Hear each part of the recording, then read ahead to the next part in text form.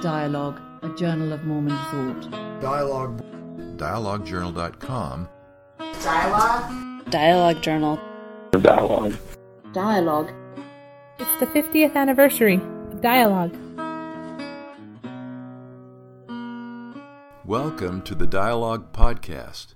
I'm your host, Morris Thurston, and in this episode, we're pleased to present Dr. Quincy D. Newell, a historian of the religious experiences of racial and ethnic minorities in the American West.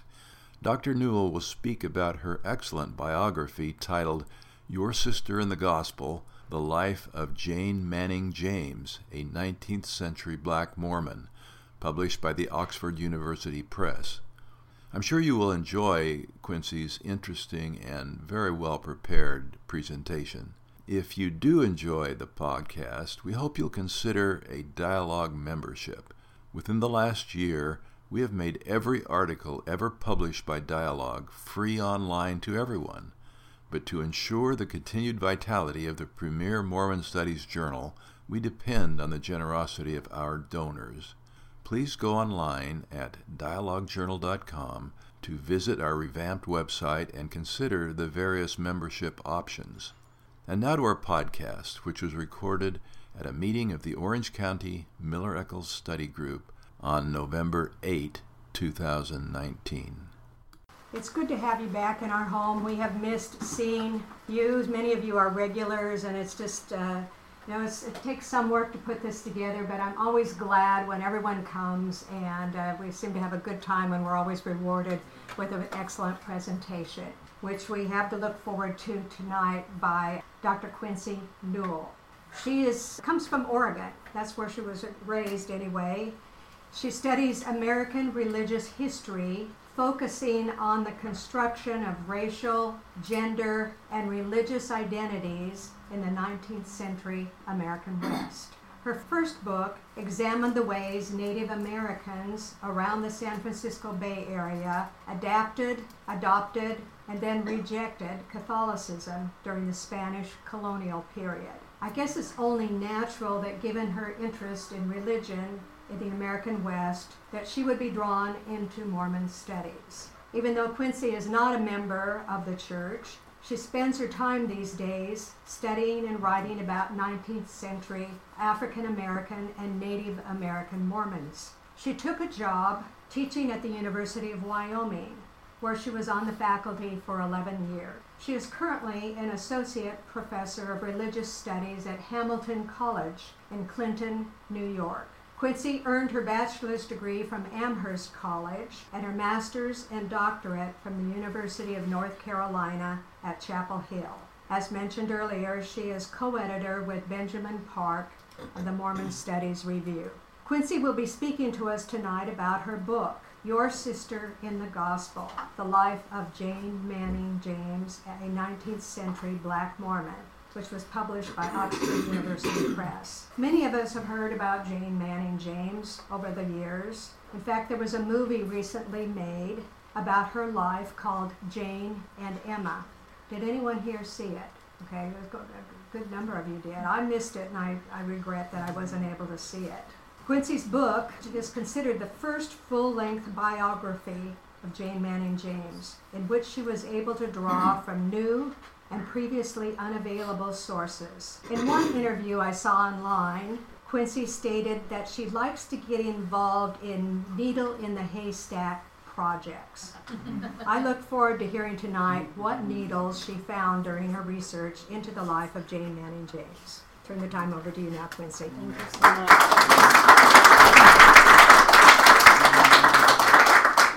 Thank you. I'm so happy to be here tonight. Can everybody hear me okay? Yeah. All right. I want to thank Matt Bowman and Deja Darrington at CGU for bringing me out, and the Thurstons for hosting us tonight. I also want to acknowledge that we meet today on lands that were traditionally occupied and cared for by Native peoples, and that our presence here today is made possible by settler colonialism, which has shaped all of our histories in significant ways, and which we should take into account as we think about those histories. So in 1902, A journalist described the role of newspapers as, quote, comforting the afflicted and afflicting the comfortable. It took over half a century before this catchy phrasing got applied to Christian churches, which actually surprised me when I was doing some research on this. It was done by none other than the redoubtable scholar of American religion, Martin E. Marty, who described the priestly and prophetic roles of religion as alternately comforting the afflicted, the priestly aspect, and afflicting the comfortable, the prophetic aspect. So I'm borrowing the phrase tonight to think about how we can shake up our standard historical narratives, our comfortable history, if you will, so that we can gain some new insights. And tonight I want to talk with you about a woman whose story has been used both to comfort the afflicted and to afflict the comfortable, Jane Elizabeth Manning James. Perhaps you've heard of Jane. How many people have heard of Jane or have run into her? Okay, basically all of you. All right. She was an African-American woman from Connecticut who, as a young woman in the 1840s, joined the movement that became the Church of Jesus Christ of Latter-day Saints. Now, James's story is not, at this point, foundational to the LDS narrative. You could easily tell the story of the 19th century LDS Church without mentioning her, though she is one of those go-to figures for humanizing discussions of race in the church. Still, she didn't make church policy. She was just one of the many people affected by it. Nevertheless, James's story is intriguing to me because it gives us such a different angle on what it means to be a member of the Church of Jesus Christ of Latter-day Saints in the 19th century. So, a tangent. My dad loves presidential history. He's read all of Robert Caro's books on Lyndon B. Johnson, and those are doorstops. He's read Doris Kearns Goodwin's books, Team of Rivals, and the like. But imagine if the only history of the United States that you knew was from the point of view of its chief executives. You would know a lot, but it would be a very narrow story. I'm more interested in other kinds of people. I have read, for fun, books by Jill Lepore about Benjamin Franklin's sister and about the guy who created Wonder Woman. A book by Erica Armstrong Dunbar about an enslaved woman who ran away from George and Martha Washington. My dad and I are reading about the same time periods, but we're getting very different stories because we're looking at that history from different points of view. We've seen the value of this strategy in fiction as well. How many people have seen or read the book Wicked? A few of you. Okay. So Wicked, for example, retells The Wonderful Wizard of Oz from the point of view of Elphaba, the Wicked Witch of the West. How many people have read The Wonderful Wizard of Oz? Or seen the movie? Well. Okay. All right. We learn from Wicked that the Wicked Witch of the West is actually a much more interesting and relatable character than we initially thought. Alice Randall's The Wind Done Gone retells Gone with the Wind from the point of view of an enslaved woman belonging to Scarlett O'Hara. So many others, from kids' books to high literature, use this strategy of retelling the story from a different angle. Change the point of view, and the story changes. To really appreciate stories like this to the fullest, we have to consider multiple perspectives. It's not enough for my dad to know presidential history and for me to know the history of the little people. It works best when we can interweave those stories. So I often tell people that Jane James is like the Forrest Gump of 19th century Mormonism. Not in terms of mental capacity, but because in the same way that Forrest Gump's story gives us a different angle on 20th century American history, Jane James's life gives us a new way of looking at 19th century Mormon history. So tonight, I want to think about how James's experience fits into the Mormon story, where the main characters are usually white and generally male. I'm going to talk about some difficult episodes in Mormon history, some things that might feel embarrassing. Please know that I'm not here to attack or to tear down the LDS Church.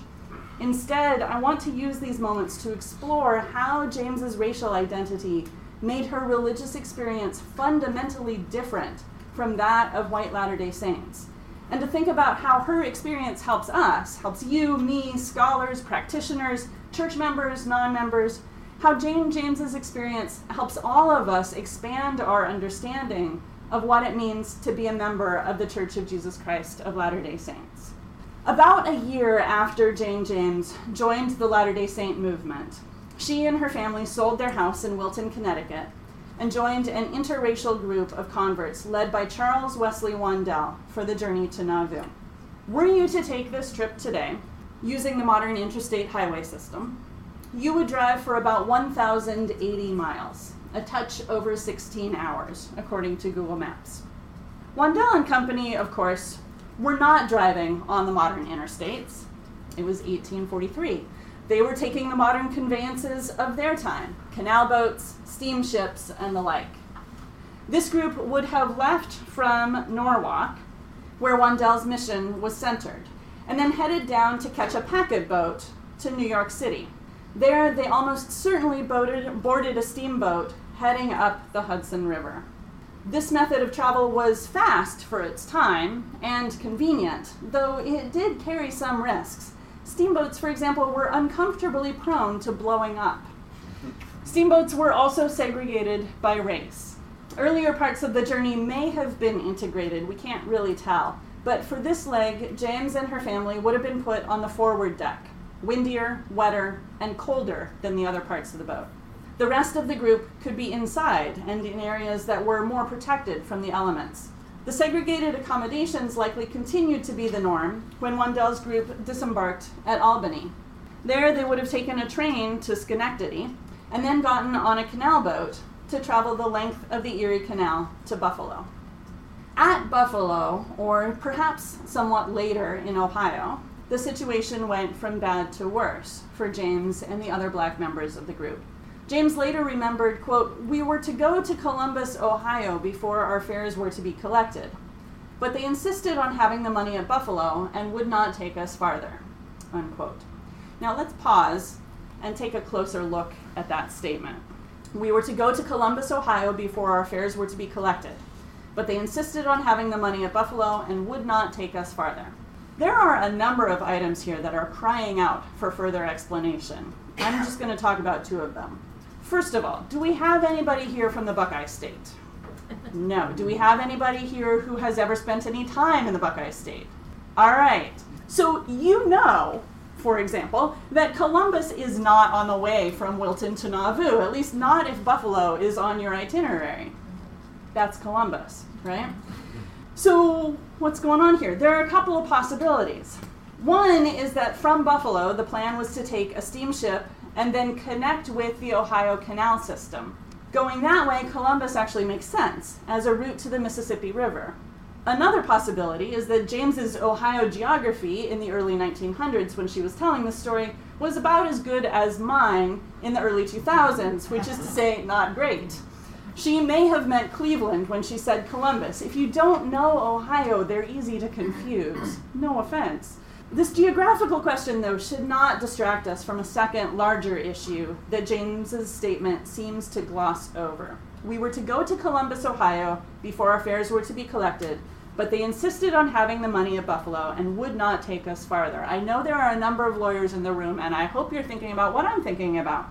Let's imagine that you are going from Buffalo to Columbus, or Cleveland, I don't care. It's 2019 and you're in a hurry, so you fly. Or you're worried about climate change, so you hire a sailboat. Either way, you book passage, you climb aboard, you head out. In our world, you have probably paid ahead of time.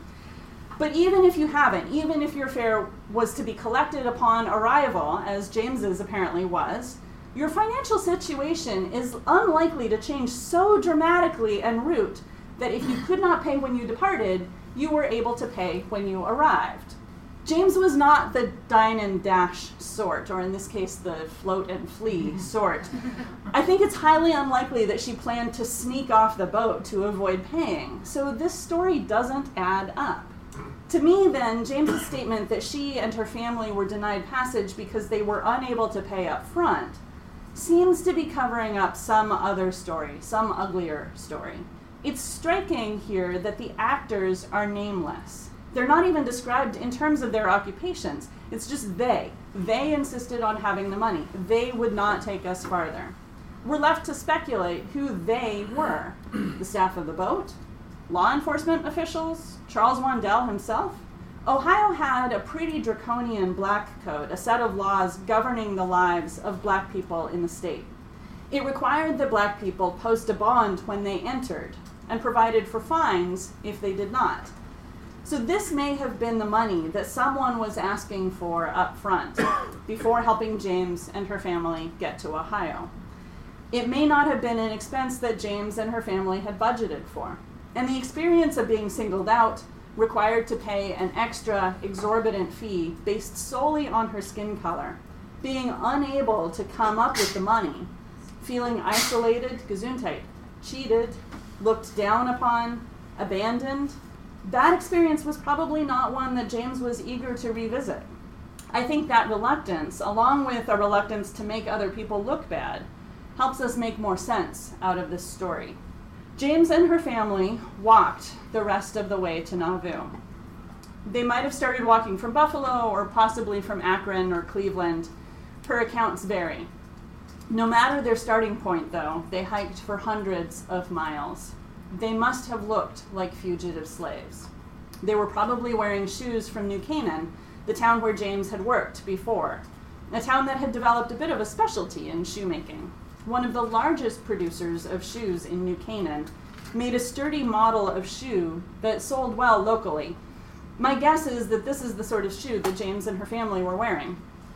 It's the same model of shoe that the manufacturer sold to southern plantation owners for enslaved people's use in the fields. James remembered that she and her family, quote, walked until our shoes were worn out, and our feet became sore and cracked open and bled until you could see the whole print of our feet with blood on the ground, unquote. James also remembered that, quote, at Peoria, Illinois, the authorities threatened to put us in jail to get our free papers, unquote. She protested ignorance. Quote, we didn't know at first what he meant, for we had never been slaves, unquote. That was a small lie.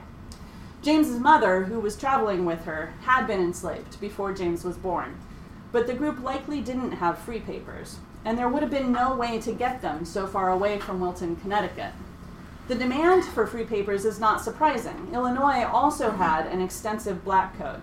But let's just pause and acknowledge the racism inherent in the idea of free papers. The assumption behind them was that black people are unfree. That's the default. They needed documents to prove the opposite. And only black people were asked for such documents. White people could travel without restriction. Black people traveling became targets for harassment by law enforcement and anyone else who felt the need to assert white supremacy. James and her family walked through rivers, through forest, through frost. They stayed in abandoned houses and slept in the open air. They depended on the kindness of strangers for food. They carried their belongings on their backs. They looked like fugitive slaves. When James left Wilton, she had a trunk of clothing. When she and her family were denied passage, she sent the trunk with Charles Wandel, the missionary that was leading the group. He was to take it to Nauvoo. Wandel made it, but the trunk did not. Now, many of us, I imagine, have dealt with lost luggage at one point or another. But the items in this trunk were James's way of marking herself as different from fugitive slaves. She owned things. One large trunk full of clothes of all descriptions, mostly new, she said. The loss of the trunk tore at James's sense of self, at her self-presentation. If all she owned was the clothing she wore, how could she show others that she was different? So for many people, the doctrine of the gathering posed a difficult challenge, but few of them had to deal with the particular challenges of traveling while black in the 19th century. That specific difficulty did not fully end when James and her family reached Nauvoo. She said in her autobiography that they faced, quote, hardship, trial, and rebuff upon arriving in the city. She did not say, but we know from other records, that Charles Wandel was brought up on charges of unchristian-like conduct for abandoning the black members of his group at Cleveland. He was not convicted, though, I think in large part because nobody testified against him. Consider the incentives. What would James and her family gain by testifying against the missionary who converted them? Not much. But what might they lose? Their place in Nauvoo was precarious. Could they risk testifying against a white man? Jane James also described the warm welcome she and her family received from Joseph and Emma Smith. Sister Emma was standing in the door, she recalled, and she kindly said, "Come in, come in." Meanwhile, Joseph Smith made clear that James and her family were welcome. James remembered, quote, "Brother Joseph said to some white sisters that was present, 'Sisters, I want you to occupy this room this evening with some brothers and sisters that have just arrived," unquote. James talked incessantly about how good Joseph Smith was to her. I think she was telling the truth as she understood it, but I think she was telling this truth. Joseph Smith, a white man and a prophet of God, was good to her, a black woman and an ordinary church member, because she knew her audience, which was largely composed of white church members who cared deeply about emulating Joseph Smith's example. And she wanted them to follow his example, embracing her, rather than Charles Wandell's example, abandoning her. Jane James sought and received 2 patriarchal blessings during her life. One was given to her by Hyrum Smith in Nauvoo. The other was given by Patriarch John Smith in Salt Lake in 1889. Both were deeply important to James. The evidence suggests that she treasured these blessings and meditated upon them after receiving them for the rest of her life. But these blessings were not as unequivocally beneficent as we might imagine. Hyrum Smith's blessing informed James that she was the recipient of a, quote, promise through the father of the New World that was handed down, quote, in the lineage of Canaan, the son of Ham. Unlike most patriarchal blessings, which identified their recipients as members of one of the 12 tribes of Israel, usually as descendants of Ephraim, James's blessing reached back to a period of biblical history that predated Ephraim. At the same time, Hyrum Smith saddled James with all the racial assumptions of 19th century America, connecting her spiritual lineage to the biblical figure of Canaan, whom Noah had cursed to be a servant of servants, and who white Americans and Europeans identified as one of 2 important biblical ancestors of black people. Smith compounded the racialized references a few sentences later, when he reassured James that, that, quote, "He that changeth times and seasons, and placed a mark upon your forehead, can take it off, and stamp upon you his own image," unquote. Smith's reference to the mark upon James's forehead, of course, clearly linked her to the biblical figure of Cain. Here again, Smith drew on white Christians' racial folklore, which held that the dark skin of African-descended people was the mark of Cain, and visual proof of black people's descent from the biblical first murderer. Even as he held out the possibility of release from these biblical curses, with the suggestion that God might stamp upon her his own image, Smith invoked the very Bible stories that white Christians used to justify their oppression of black people. James was trapped. She could not get a blessing without receiving a curse. John Smith's blessing, some 45 years later, was more sanguine, but it still speaks to a separation between James and her community. Reading it now, one gets the sense that James was down, in need of encouragement. "I say unto thee, be of good faith and of good cheer," Smith told James. "God has witnessed thy trials, and although thy life has been somewhat checkered, his hand has been over thee for good, and thou shalt verily receive thy reward," he assured her. Although thy life has been somewhat checkered. It's a striking caveat in an otherwise rather upbeat blessing. It seems to speak to the community's understanding of James, a woman with a checkered past, a child she had out of wedlock, a husband she divorced, a family that had, by and large, left the church. It cuts through the public image that she constructed and puts her in her place, on the outside, hoping someday to come in. Just as her patriarchal blessings seemed to promise belonging and acceptance, and yet to keep James at arm's length, so too did the church leadership's limited concessions to James regarding temple privileges express a similar ambivalence. In 1875, Jane James, her second husband, Frank Perkins, and several other African American Latter-day Saints went to the endowment house one fine September day to do baptisms for their dead. Following Brigham Young's instructions, the baptisms performed that day were recorded in a separate book entitled Record of Baptisms for the Dead of the Seed of Cain, or of the People of African Descent. James and other African Americans were welcomed into the church, but kept at arm's length. They and their dead were acknowledged a part of the body of Christ, but recorded in a separate book, not fully connected to the rest of the human family. In the last decades of her life, James tried to stabilize her position in the LDS community by drawing on the promises that she believed Joseph Smith had made to her. Smith was long dead. Emma Smith had also died. But James said that through Emma, Joseph had offered to adopt James into the Smith family as a child. James had initially declined. She didn't understand then what, by the late 19th century, had become clear to her, that adoption into the Smith family was the most effective way to secure her position in the post-mortal life. But now, she said, she did understand, and she very much wanted to take Joseph up on his offer. When James started making this request to be sealed to Joseph Smith as a child, she was one of throngs of Latter-day Saints asking for the same thing. James was different from her fellow petitioners in two ways that I think were important. First, she actually knew and interacted with Joseph Smith while he was alive.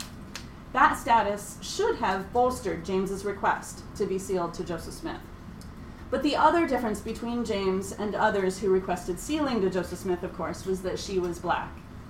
And that turned out to be the factor that had the biggest impact on the disposition of her request. While white Latter-day Saints were sealed to Joseph Smith by the tens, if not by the hundreds, James's request to be sealed as a child was denied over and over and over again. Nobody directly disputed James's story that Joseph Smith had offered through Emma to adopt James as a daughter. By the time she told this story in the 1880s and later, there were no surviving witnesses. There was and is no corroborating evidence to confirm James's story, at least none that we have found. We do know that adoption sealings were not well understood during the Nauvoo period, and we think that no adoption sealings were performed during Joseph Smith's lifetime. The understanding of adoption sealings certainly evolved over the course of James's lifetime. So what Joseph and Emma offered her, if they actually offered adoption, may have meant something very different at the time of the offer than it did half a century later, when James tried to accept the offer. That said, I don't think James completely invented this story. I think she was telling the truth as she remembered and understood it. But the Quorum of the 12 Apostles, I think, couldn't wrap their heads around the idea of giving Joseph Smith a black daughter in eternity. In their experience, that was not what families were supposed to look like.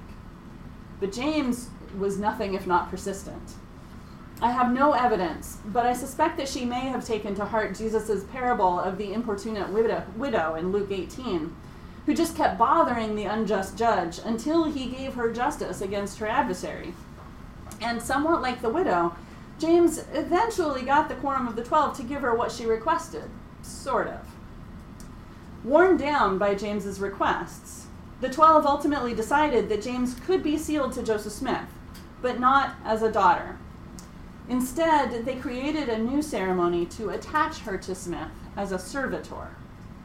That ceremony was performed on May 18th, 1894, just over 125 years ago, in the Salt Lake Temple, not far from where James lived at the time. James, however, was not allowed to be there. Instead, Zina D.H. Young stood as a proxy for James, even though James was alive and well and nearby. James, you see, was allowed to do proxy baptisms in the temple, but she was not allowed to set foot in the temple any further than the baptistry. As early as 1852, Brigham Young had articulated what scholars have come to call the priesthood ban, a term we usually use to indicate the prohibition on sharing the priesthood with men of African descent, which lasted from the middle of the 19th century all the way up until 1978. But Jonathan Stapley's work has helped me understand how and why this priesthood ban also implied a temple restriction that kept James from attending and participating in her own sealing. Stapley explains that for early Latter-day Saints, sealing rituals made heaven a material reality. And he writes, quote, "Those who participated in this temple liturgy during Joseph Smith's lifetime commonly referred to themselves, as well as this material network of heaven, as the priesthood," unquote. That understanding persisted through much of the rest of the 19th century. A temple sealing drew those sealed into the cosmological priesthood, into that material heaven. To participate in temple rituals, endowments, and sealings was to gain access to the priesthood, which Latter-day Saints racial mythology of the time prohibited for those people believed to be Cain's posterity. Thus, for James to have been present at her sealing to Joseph Smith as a servant would have allowed her to participate in the priesthood in a way that the priesthood ban precluded. Neither the Quorum of the 12 Apostles nor James found the compromise of sealing her as a servant satisfactory. The ritual was never performed again, so far as we know, indicating that the Quorum of the 12 did not find it a useful way of arranging relationships in eternity. And James went back to petitioning for sealing to Joseph Smith as a child. The priesthood ban, of course, was lifted by revelation in 1978. That's canonized in the D&C as Official Declaration 2. And the racial mythology that undergirded the priesthood ban has officially been disavowed. But it shaped Jane James's experience of her identity as a member of the Church of Jesus Christ of Latter-day Saints in profound ways. Jane James told her story in particular ways for particular reasons. I've already talked about some of the ways that she shaped her message, like her focus on Joseph Smith and the ways he welcomed her. That was part of the way I think Jane James stayed on message, her overall message being that she, too, was a member of the Church of Jesus Christ of Latter-day Saints, and that she belonged, and that, in fact, she belonged at the very center of the church. She certainly conveyed that message with this photograph. This photograph is very much like other photographs made in this studio run by an English immigrant named Edward Martin. We see a similar format and the reuse of many props here. I want to draw your attention to a couple of elements that Jane James herself either controlled or had input on. First, the clothing.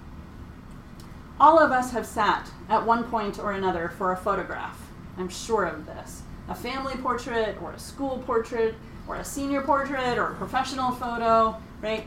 And we've all thought about what to wear in order to convey the appropriate impression. James here was subtle, tasteful, understated.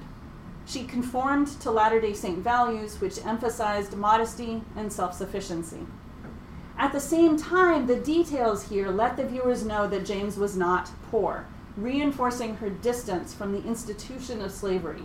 The reflection of the light marked this fabric as high quality. The subtle embellishments of the dress, like on the sleeves, were in good taste and would have taken both time and skill, for which James would have paid. There's no evidence to suggest that she was a skilled seamstress. Her earrings, similarly, were modest, but not strictly necessary adornments. They bespoke her status as a consumer of high-quality goods. Second, we're going to zoom in even more. See that book underneath her arm? This is a small detail that would have been barely visible in the original prints of this image, which were carte de visite size. So they were about 3 1/4 inches high and 2.5 inches wide. So they were pretty small to begin with. Looking at Edward Martin's other photographs, we see that this wasn't a standard prop. So it was probably something that James brought with her to the studio.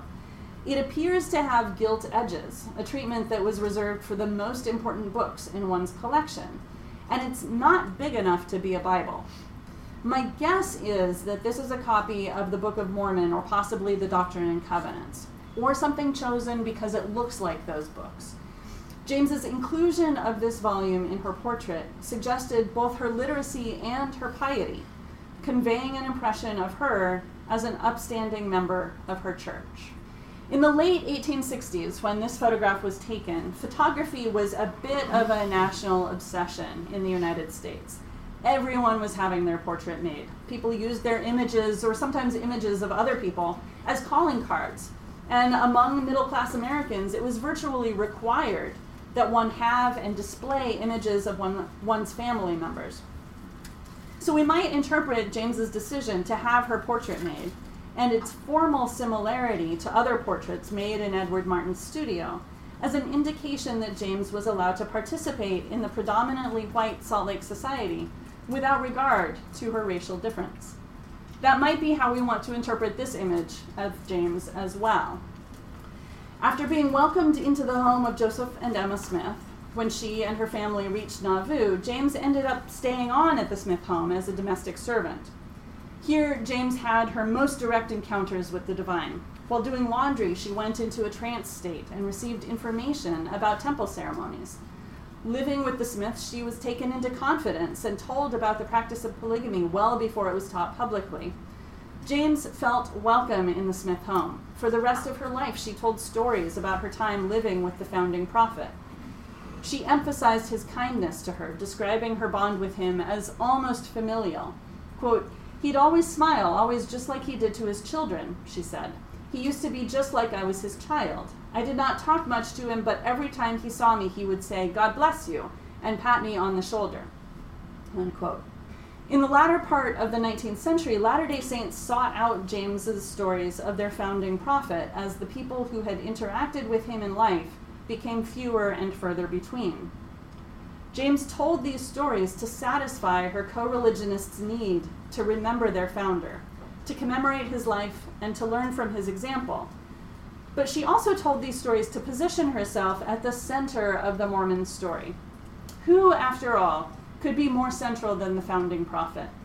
And who could be closer to him than someone who lived in his house, who literally handled his dirty laundry? So after Joseph Smith was killed, James went to work for Brigham Young. James and her family were in one of the first companies to arrive in the Salt Lake Valley in 1847. She had gotten married to another black church member and had a couple more children by that point. Jane James and her husband Isaac both worked for Brigham Young in Salt Lake, but they eventually established a family agricultural operation, living on the outskirts of the city. They did pretty well for themselves economically in the 1850s and 1860s, but in 1870, Jane and Isaac James divorced. Isaac James left Salt Lake. Jane James moved to a home more centrally located in the city, and in many ways she threw herself into religious life. She went to worship services regularly, but she also went to women's meetings. She spoke in tongues, which was a pretty normal thing to do at the time, and did not mean that she was speaking in another recognizable foreign language. It meant that she was speaking in the language of Adam or the language of God. So it would have been unintelligible to her and everyone around her, unless somebody also received the gift of interpretation. She did faith healings. She bore her testimony to her co-religionists. She apparently married again for a few years, but that relationship didn't last. When James told the story of her life, she never mentioned her divorce, nor did she mention her second marriage. She talked about her status as a mother and grandmother. She gave birth to at least 8 children.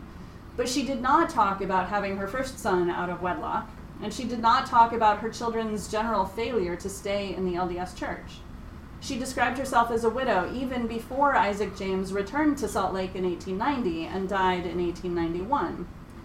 She tried really hard to fit into the boxes that Mormonism provided, to demonstrate in her life the qualities that Mormonism said it valued in women: purity, piety, domesticity, and industry. And for these qualities and for her proximity to Joseph Smith, James's community did accord her a measure of respect. She and her brother, who later came to live with her, were given reserved seats in the Salt Lake Tabernacle. She was called on in women's meetings, and her remarks were listened to and recorded. She was well known in the community and sought after for her memories. She positioned herself at the center of the Mormon community. Looking at this group of 1847 pioneers, photographed 50 years later in 1897, it's easy to imagine James wading into the center of the group, positioning herself right smack dab in the middle. I'd like to believe that she threw a few elbows on her way there. But she was also kept at arm's length by the community, which I think this photo taken in 1905 illustrates beautifully. Jane James was well known in Salt Lake. She was often referred to as Aunt Jane, or sometimes Auntie Jane. That might seem to be a mark of respect, but when a white person refers to a black person as aunt or uncle, things get problematic. The failure to use James's last name suggested a lower, perhaps dependent, social status. An aunt was a term traditionally used by whites to refer to a black mammy. Think Aunt Jemima. The term aunt marked the mammy's superiority to other servants, while not granting her the authority entailed in the title mistress.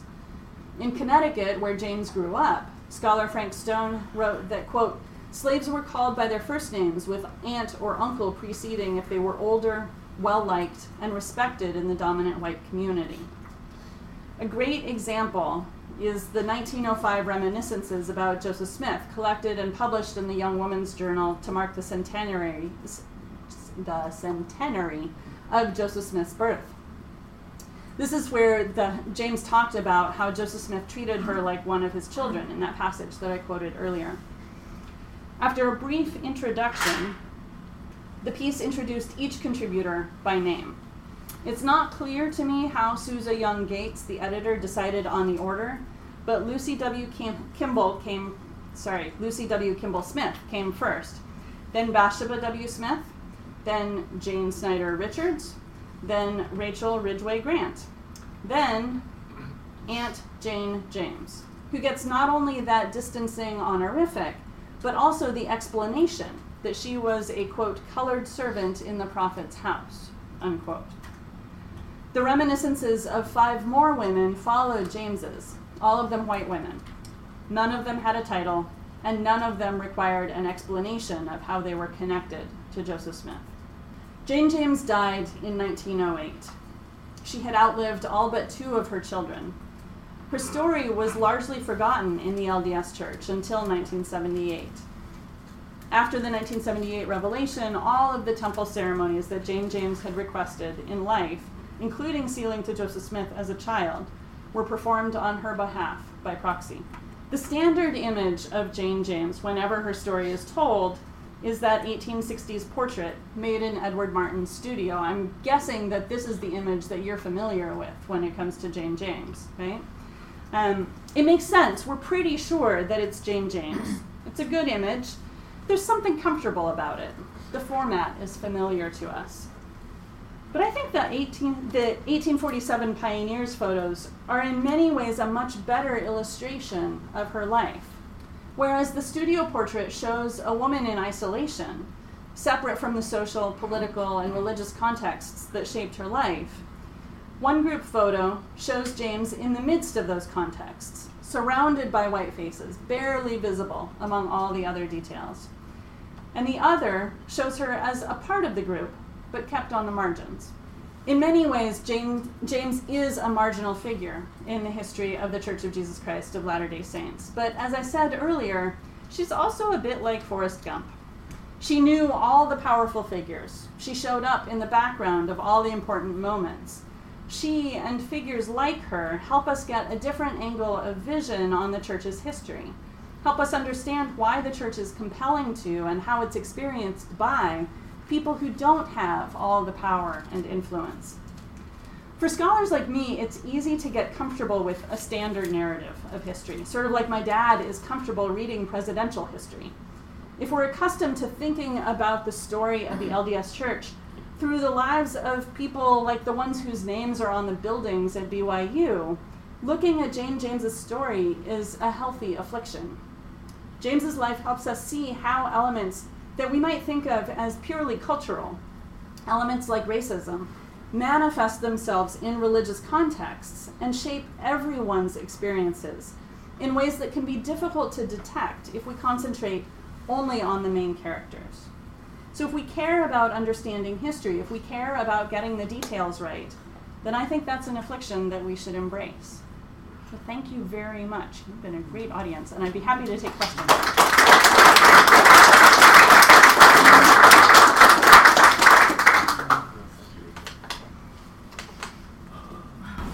Could you explain and walk through her relationship with Emma, and especially as she went west and Emma stayed in Albany? We have almost no documentation to back up any kind of relationship with Emma.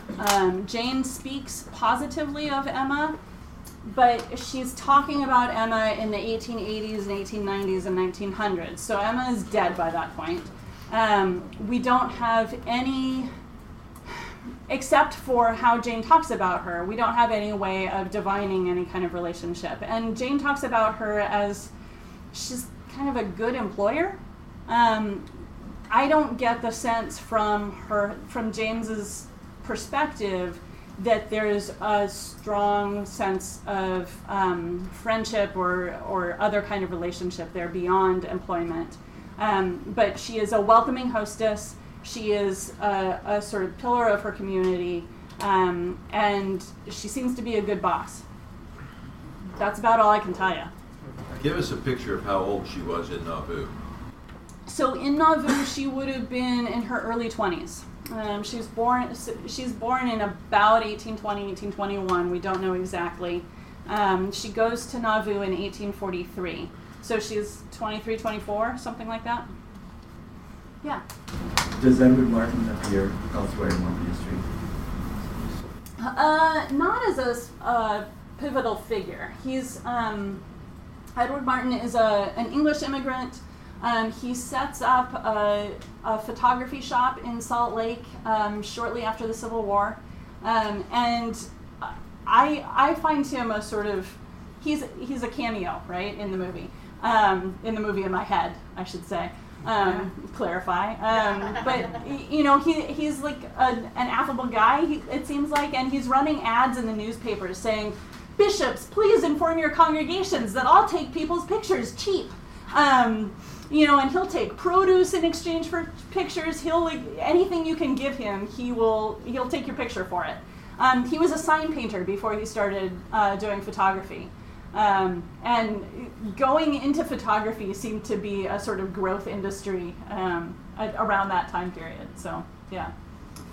You had a question as well, Suzanne. Am I making that up? No, you're not. I thought you were looking past me. No. But, two questions. One is, how did she become free with her mother having been enslaved?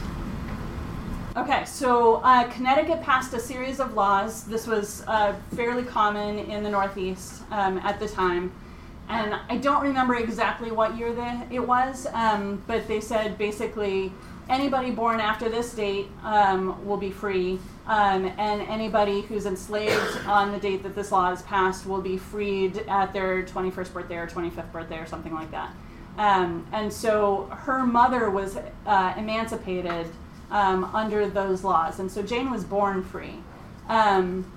Jane's grandmother, who Jane said had come from Africa, had been brought from Africa, was never freed because that same set of laws included a provision for elderly people who legislature didn't want to become a burden on the public.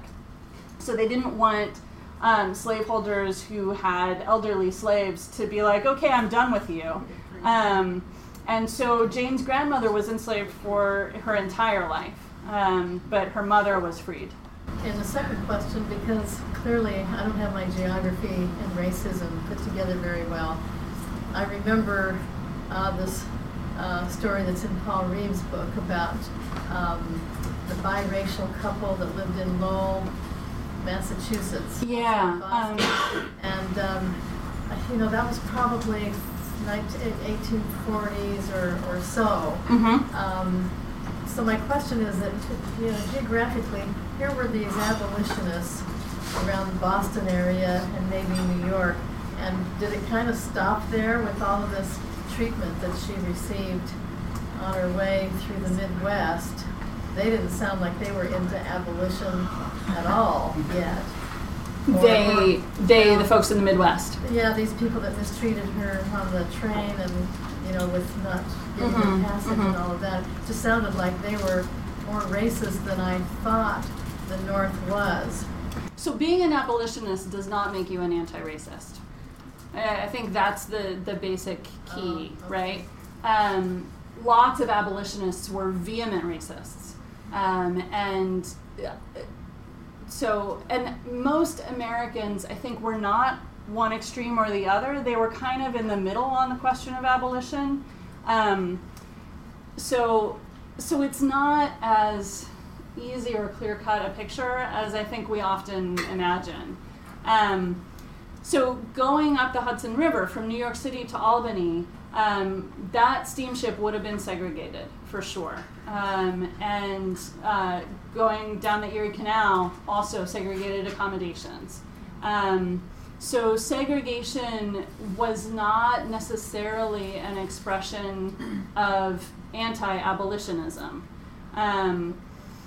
It was sort of the way things worked, honestly. The other thing that I think is really interesting is that abolitionists saw Mormonism as, in fact, a sort of twin of slavery. They saw it as a kind of mental slavery of followers of Joseph Smith. And so it's entirely possible that Jane and her family ran into abolitionists in Ohio, for example. Cleveland was a sort of hotbed of, it was a stop on the Underground Railroad. So it's highly likely that they would have run into people who, if they had read the Manning family as fugitive slaves, they would have been inclined to help them. And I think they would have been really confused had they found out that the Manning family was actually going to gather with the Mormons in Nauvoo. So, yeah.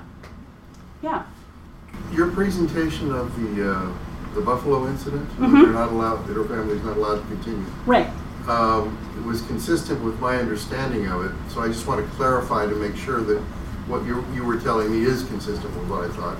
And that is that Jane and her family, traveling companions within her family, are the only ones who are not allowed to continue on, that the rest of the Latter-day Saint body, who were in fact Caucasians, did proceed on the barge west. Yes, so far as I know, except that I would add that there were other black members in that group that Wandel was leading, Okay. and they also would not have been allowed to But continue. were not associated with Jane and her family. Correct. Okay. Yeah. And so it was either at Buffalo, or it was at Cleveland, or maybe it was at Akron. We're not exactly sure where that happened, and Jane gives different answers, and the evidence points to, some other possibilities. But at some point, the black members and the white members of the group were separated, and the white members continued as planned, floating their way to Nauvoo, and the black members walked. Yeah. How common or uncommon were proxy ordinances for removing people in 19th century Mormonism? I honestly don't know. Matt, do you know? I mean, I couldn't hear that one. Very uncommon. So the question was, how common or uncommon were proxy ordinances for people who were alive at the time of the ordinance? They're certainly unheard of now. Yeah. So. Right. Yeah. That was my sense, was that they were not exactly a common thing to do. And so. They can be performed now, but it's in cases of a person who has severe mental or physical disabilities that can't go into the temple. It can be done. Okay. It's policy. So it's possible, but it sounds like it's still fairly unusual. Very rare, but Yeah. it's done occasionally. Yeah. Yeah. So I'd always heard of Jane Manning and her family walking, however far they walked, Right. in isolation. Were they with a group of other Black Latter-day Saints? As far as I can tell, by the time they arrived at Nauvoo, the folks who were not in Jane's family had dropped out, gone back. I think that may include her stepfather, Cato Treadwell, who doesn't appear to actually show up in Nauvoo, as far as I can document. And there are a few other people who seem to leave Connecticut, but don't seem to arrive in Nauvoo. So my guess is that the moment that they decide, is that moment where they're denied passage. Yeah. So I didn't catch this. Did she remain active her whole life? Her entire life. Her entire life. But you mentioned that several of her family members fell away from the church. Yes. Yeah. What were the circumstances of that? Do you know? Her son Sylvester was excommunicated for unchristian-like conduct. Her daughter Violet went to California, married a Methodist missionary, married a Methodist minister, became a Methodist missionary in Liberia. Her daughter Ellen Medora went to California, became a prostitute, and ended up running a house of ill repute and got brought up on charges for that. Not in the church, just by the law.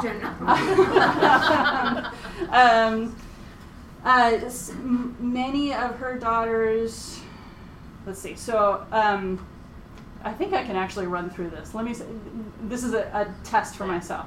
So I've talked about Sylvester, Ellen Medora. Those were the two children who outlived her. Violet, Isaac was stillborn, so he didn't really have a chance to do anything at all. Her son Jesse was rebaptized shortly before he died. He predeceased her. He died in her house. And so he would have died more or less in the good graces of the church. That's Jesse. Miriam died in childbirth or shortly thereafter, and same for Marianne, I believe. And I'm only missing one child, so I think that's pretty good. Yeah.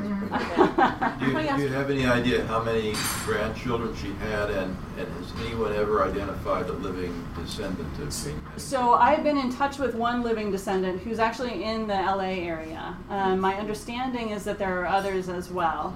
But I think he's her great-great-grandson, actually provided to me the patriarchal blessings that are printed in the back of the book. So you can read them for yourselves. Andy. Well, I know that we were just discussing that some of the sisters in Zion have talked about her still being sealed as a servant to Joseph, and how, and bringing that up. I don't know enough to know if that has been, what the technicality of that to be challenged. Do you know if any of her direct descendants have brought any concern? Not that they would be part of the faith, but did it register on their radar at all as being a pejorative kind of treatment and something that they would like revoked? I honestly have no idea. Yeah. I would have thought that sealing would have been canceled when she was sealed to Joseph Smith as a child, but I can't verify that. It should be in the records. That should be searchable. But I don't think I have, as a non-member, I don't think I have access to that. I've tried in the past and not succeeded. You'll probably just have to become a member then. I don't know what to make of that solution. But I appreciate it's all the for the suggestion. research. Come on. You got the lingo down for sure. Yeah. Get an LDS research assistant. No brainer. Medora, what city did she basically reside? Ellen Medora got brought up in charges someplace in California for running a house of ill repute, and then she moved to Nevada. Where it was perfectly legal. Do we know the city in California? Do we know the city in Nevada? I do. It's written down someplace. Yeah, I mean, yes. Amy Tanner Theriot actually is the person who ran down a lot of this information and posted. She did a great story about it on Artist Partial's blog, Keep a Pitchin' In. Okay. So that would be the place to look for her. She used a pseudonym. She went as Mrs. Nellie Kidd, or maybe Miss Nellie Kidd, which actually turns out to have been the name used by a mesmerist at around the same time, which I find fascinating. So, yeah. Back to kind of her activity in church, is your sense of her that her devoted, activity in the church for her whole life was as a true believer, or kind of more along the lines of, hey, I'm here as part of this community and I'm equal, and here I am, and I may make you uncomfortable, but I have every right to be here just as much as you do. I guess I don't see those two as mutually exclusive. I think she was a true believer, but I think she also worked really hard to claim her place in the community. But yeah, I mean, she was all in, I think. She was completely convinced. And Joseph Smith played a huge part in that for her. He did not play a part in her conversion. But if you look at her autobiography, which she dictated it sometime between 1902 and 1908, he takes up a good, close to 50%. And she spent 8 months with him. out of, an 80 plus year span, which I think suggests how important he was in her imaginary. Yeah. Can I just ask you one other? Uh-huh. So in your research, did you find any other additional information regarding male black priesthood holders in the early saint? So I wasn't looking for that. Did you run across and that? I didn't run across any. Okay. So Paul Reeve has done a lot of work on that. Connell Donovan has done a lot of work on that. And they're the ones who really have that information sort of locked down. But yeah. I visited her grave in Salt Lake City Cemetery. Yeah. And I remember it being very special, kind of a very nice stone or the monument. Am I remembering that correctly? Yes. Yeah. And when was that put there?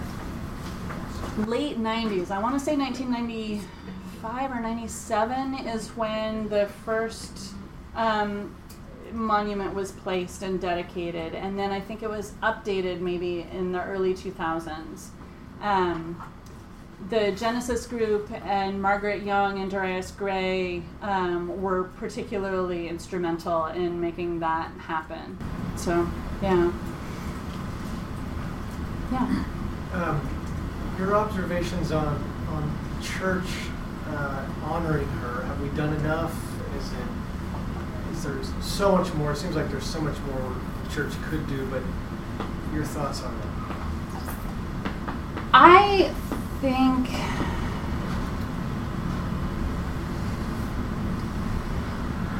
I see Jane as a kind of problematic figure in that regard. It's really interesting to me the way to sort of observe the volume of talk about Jane over time. So she dies in 1908. The story sort of basically dies with her for a long time. And then she starts getting picked up a little bit in the 70s, and then there's this 1978 revelation. There's a profile of her by Linda King Newell and Val Avery that comes out in Ensign in 1979. And then, it sort of dies down for a while, and then the late 90s, and especially the early 2000s, talk about Jane just explodes, which is really kind of weird, that sort of profile. And it took me a long time to figure out what was going on, but I think what was going on was that talking about Jane James was a way of talking about Joseph Smith, because talking about Jane required saying, she lived with the prophet Joseph Smith and he welcomed her into his house, and so it made Joseph Smith into a racially egalitarian, acceptable prophet for the 21st century, just in time for his 200th birthday, right? And so it becomes this way of talking about Joseph Smith, and she gets used as a way to sort of valorize the values of the 21st century church, to say, look, we have always been racially diverse. We have welcomed black people in. And yeah, her temple work has been done, so it's all okay now. And so in that sense, ceremonies that honor Jane James, those kinds of things, make me a little bit uncomfortable, because it feels like using her without addressing maybe the underlying problems that need to really get confronted and sat with and worked through. And so that's sort of my take on it. Does that make sense? That's great. Thank you. I saw a hand over here or something. I just wondered who's her descendant. Her descendant. Who's he related to? I have no idea. So I'm not sure which child would be the link between Jane and him. So, yeah, sorry. Other questions? Yeah. Do you know of any other of these Century of Black Mormons that had an autobiography or that dictated their life story? So Elizabeth Roundy, who is the woman who took down Jane's autobiography, somebody described her to me once as a little bit like a vulture. She was, she's a really interesting character, and somebody should do more on her, actually. She is also an English immigrant like Edward Martin. She never met Joseph Smith. She immigrated after his death. But she is the one who drives the campaign to really honor Joseph Smith. She starts the church sort of celebrating his birthday, and she writes a lot of, let's say, not great poetry about Joseph Smith to honor him. And so a lot of what she's collecting these memories, right? So I think that as much as Jane was interested in getting her story out there, Elizabeth Roundy was also interested in collecting Jane's story because it was also a story about Joseph. And so she collects Jane's story. She also writes down Jane's brother's story, Isaac, her brother Isaac Manning's story. But those are the only two that I know of. We have other kinds of documents for early Black Mormons, or for other Black Mormons. So Samuel Chambers, for example, goes to deacons' quorum meetings for a long time and gives his testimony, and there's a stretch of years where there's a clerk who really takes good notes. So we have those. We have other kinds of things in different cases, but Jane is probably the best documented in a lot of ways. Okay, thank you so much.